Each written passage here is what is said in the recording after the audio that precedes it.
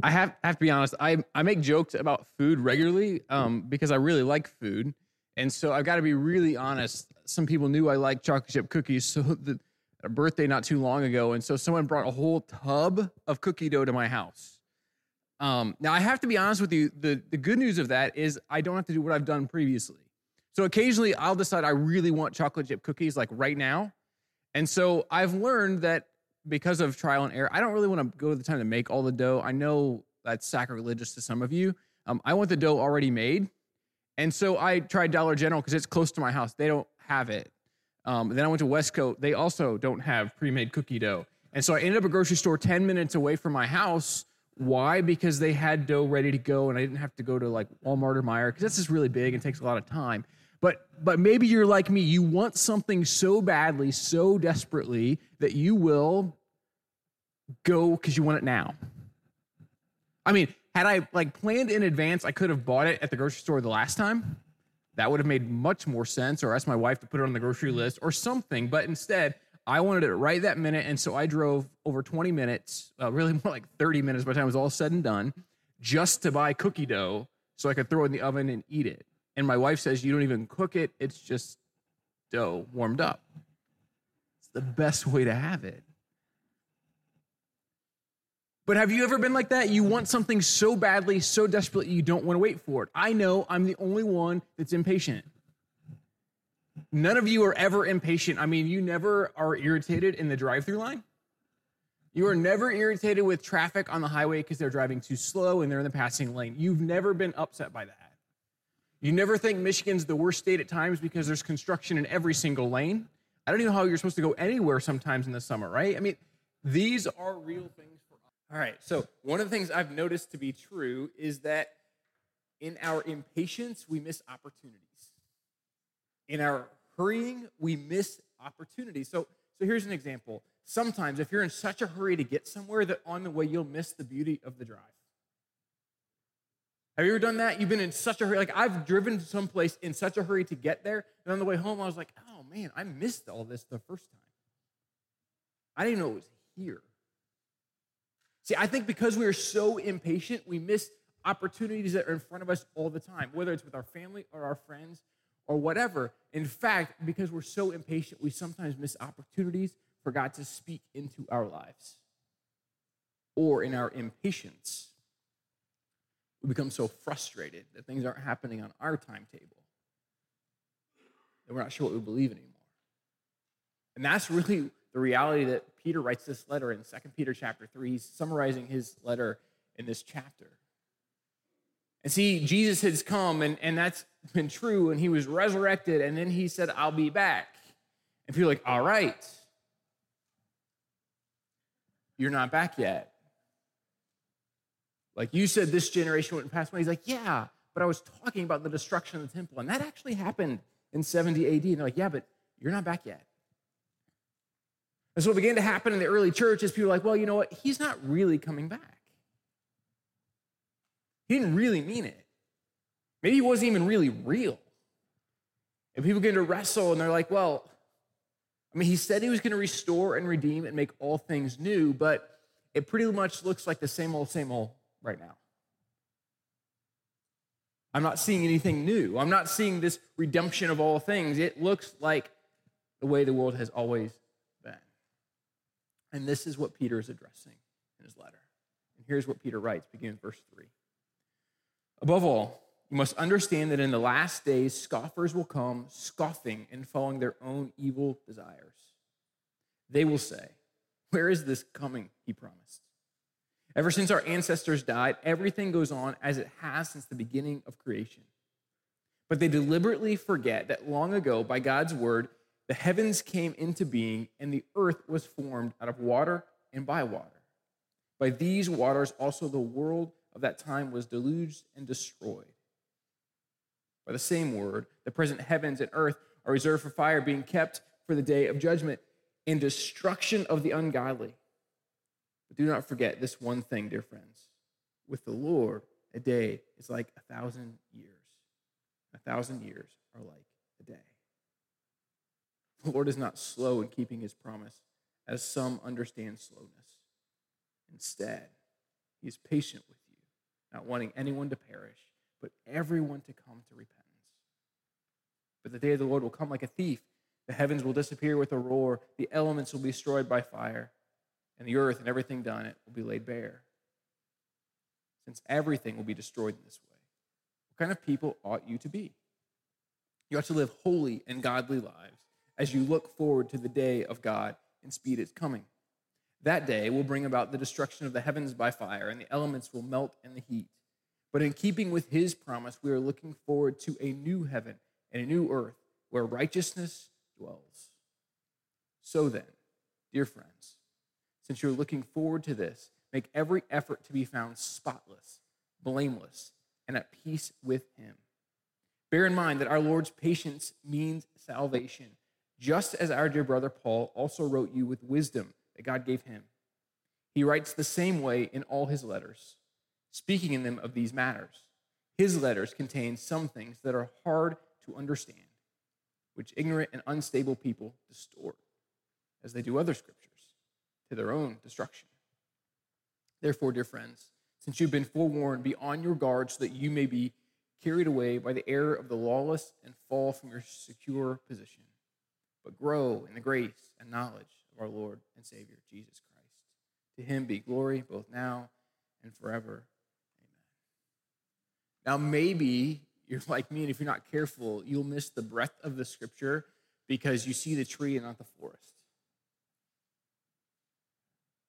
Because there are enough things in there, you're like, oh, and you maybe got sidetracked by this one thing in this text, and you go, well, that, and you can't escape it because I think that's where we're tempted to live. So Peter begins in this in verse 4, and he says, well, many people say, well, where is he? If he's really coming back, why have we not seen him yet?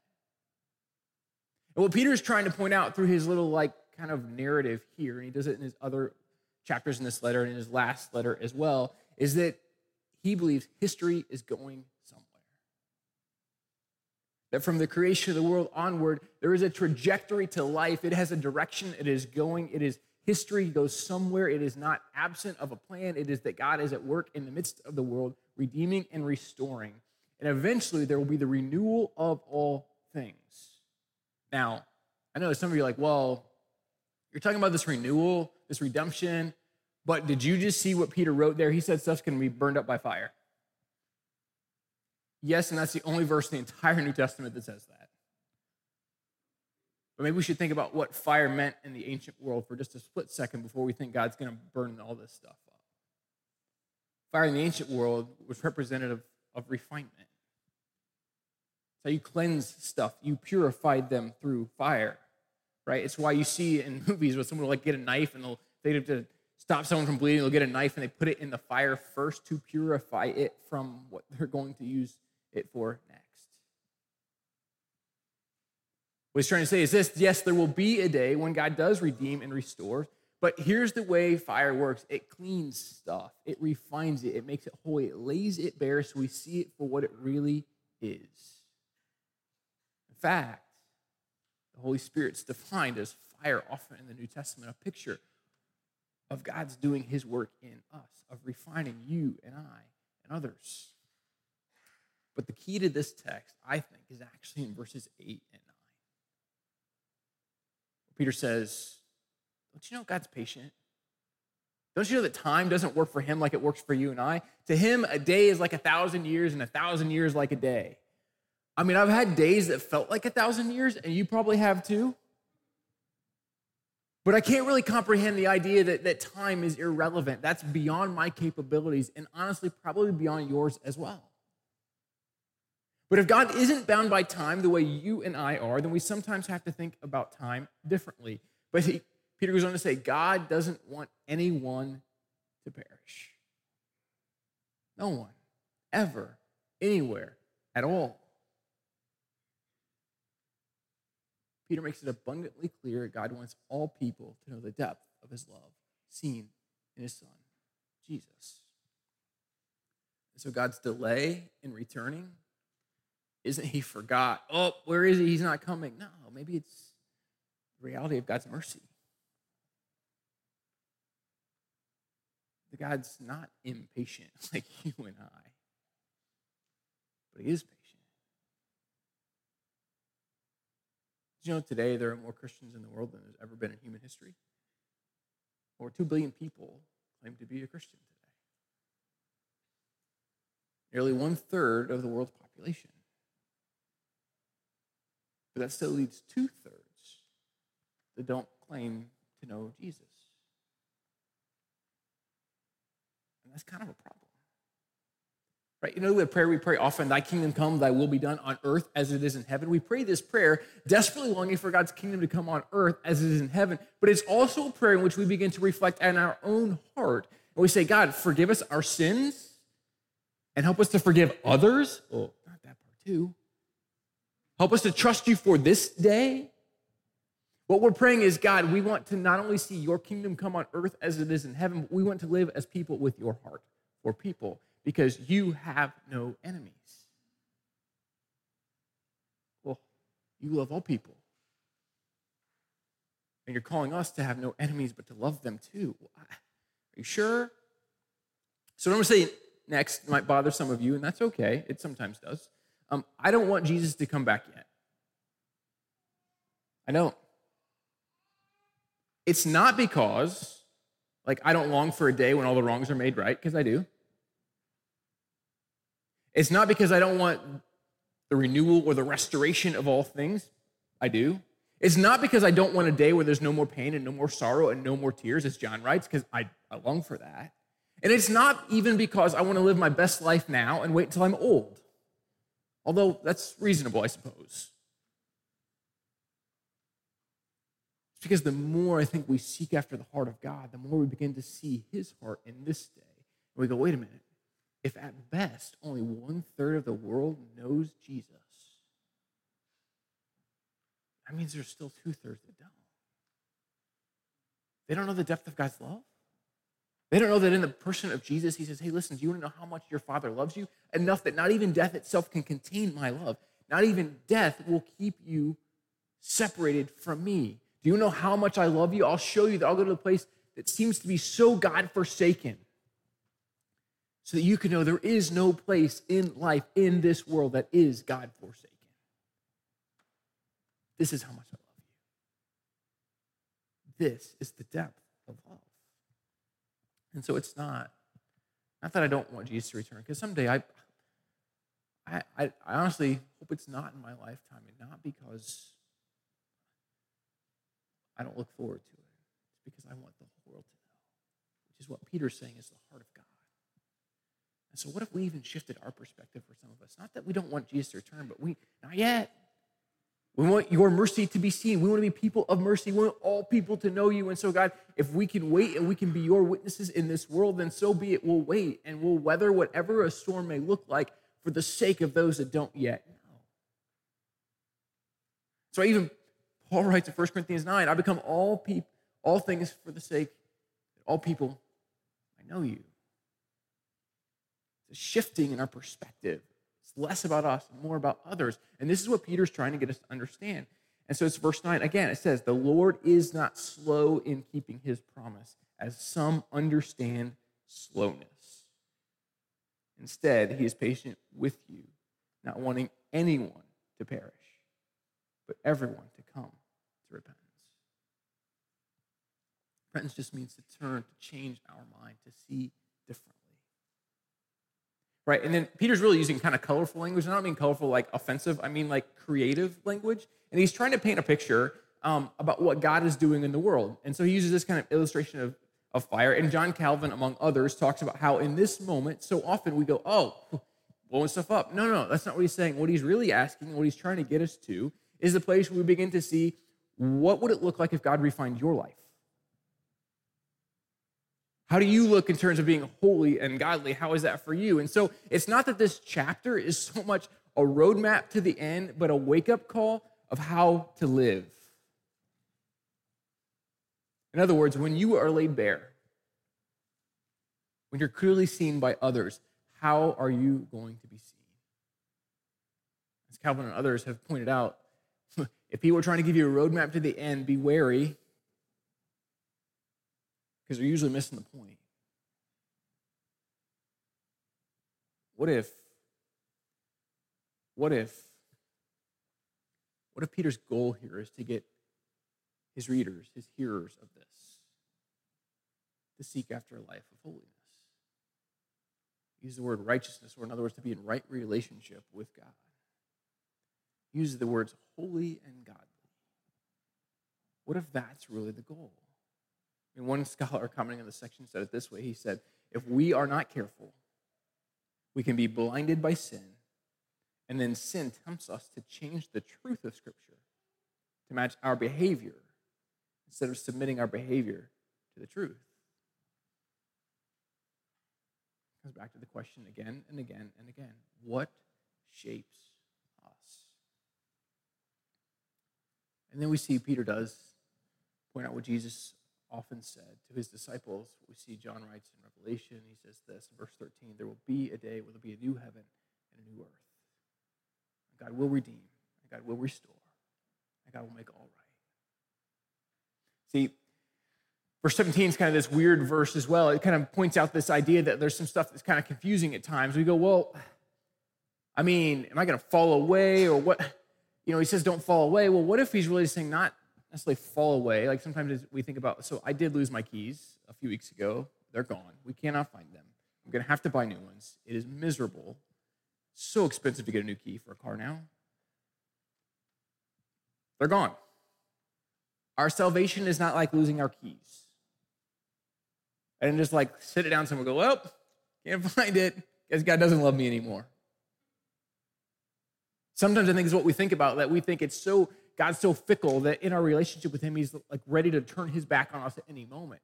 What Peter's trying to get across here is this, and God's not going to willfully turn from you, but you may choose to walk away from him. But not because he's not pursuing you and desiring to be in a relationship with you. It's not like losing my keys. It's a bad analogy. If you use that analogy, yeah, I'd be really fearful. What Peter's trying to say is you will seek after this godly life, after being holy and godly, this life of holiness, this life of being transformed by the work of Jesus, then you don't have to live worried about the future.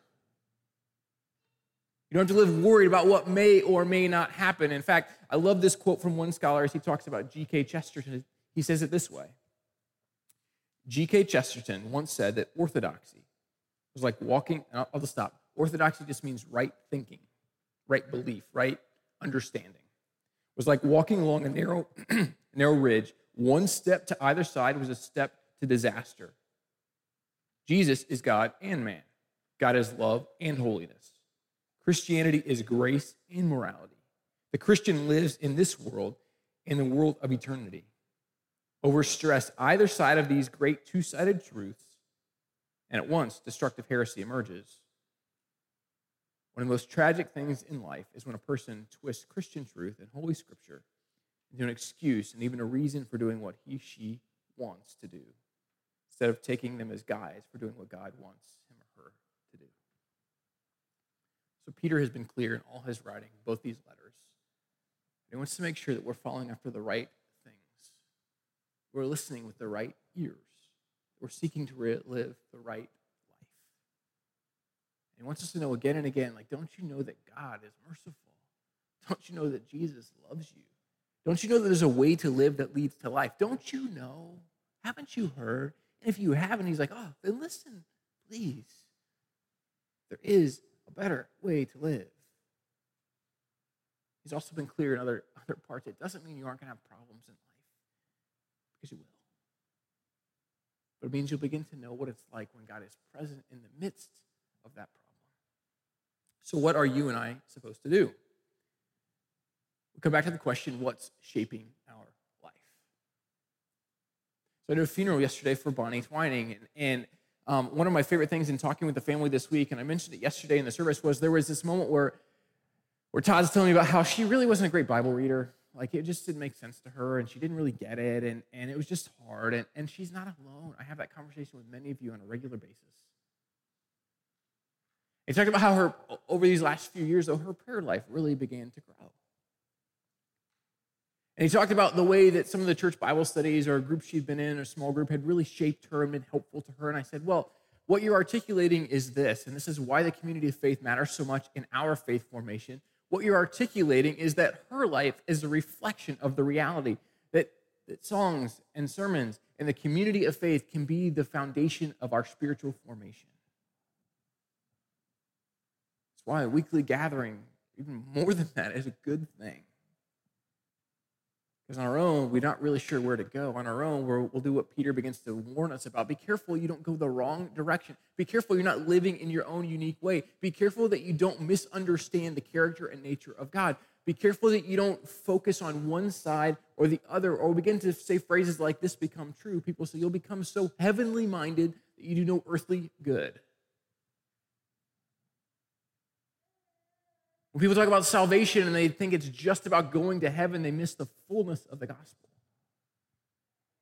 They miss it. It's borderline heresy. It really is. It misses the depth of God's work in our lives in this world. It's why we pray, thy kingdom come, thy will be done on earth as it is in heaven. So here's just 3 things that I think are helpful from this text. I'm going to try to summarize the whole thing in 3 lines. Wait. Wait. Be patient. Jesus will come again. The world will be made right. Be patient. The world will be made right. Watch. Stay the course. Trust the words of Jesus. Don't lose hope. Be patient. And then the last section Peter writes that I think that's helpful for us. Work. So at the end he says, grow in grace and knowledge. Right? One of our values here is intentional growth. We don't think it happens by accident. So if we use Bonnie as an example, she participated in the community of faith. She was active in her own faith. She spent time in prayer, and she allowed others to help shape her to grow. It requires intentionality. Grow in grace and knowledge. Don't be stagnant and stay where you are. And it's never too late. So one of my favorite stories these past several weeks wasn't a witness of, I just heard about after. So Pastor Holly went to visit with someone who was 88 years old and told they've got X amount of time to live and cancer in their bones. And so she's meeting with this person, and his name's Ernie, and she was really nervous about the conversation on the front end. Like, she's called, like, hey, what do I say? I'm like, I don't know, just trust God's Spirit, and like, here's some things I might talk about. And so she shows up, and she texted me after and said, it went well. I'm like, that's it? Like, that's all I get? Like, tell me more than that. Like, I don't know what that means. And so she starts texting, and I get a little misty-eyed, and I hear about it the next day. And so basically she shows up, and she's talking to Ernie, and she says, Ernie, like, basically, you know God loves you, right? Well, I heard this as a kid, and I felt like I had this moment in life, and I could pick him or go the other way, and I kind of chose the other way. She's like, Ernie, it's never too late to be a new creation. Well, you mean at 88 I can be a new creation? Yeah. Well, who knew? So 88 years old, Ernie decided to dedicate whatever days he has left to the Lord. He was even talking about getting baptized. I said, hey, we can figure that out. It's never too late, because God's patience is beyond our comprehension. And so for some of us who long for a world to be made right, we've asked the question, what shapes us? So in these days, I want to just give a challenge. Let's make sure we're more shaped by the words of Jesus, by his community of faith, than we are by news or politics or social media or anything else. Make sure the thing that shapes us the most is the person of Jesus. Make sure his words shape our life more than anything else. And so I guess I would end this with just three words. It's actually 4 because there's a word in there, but 3 that I want you to remember. Patient persistence is powerful. Patient persistence is powerful. It really can change everything. Father, will you help us today as we pray to leave this place? We would recognize more and more that you come near, that you desire for us to know the depth of your love and your hope and your grace and your mercy. And so, Father, I pray today that you would help us to seek you in all things.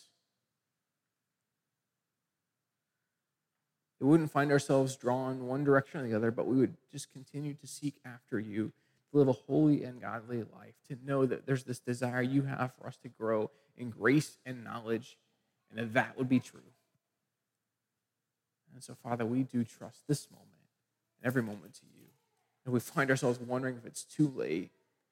And we know even Ernie's story illustrates for us, it is never too late for your grace, for your love, for us to recognize that your mercy goes beyond our comprehension.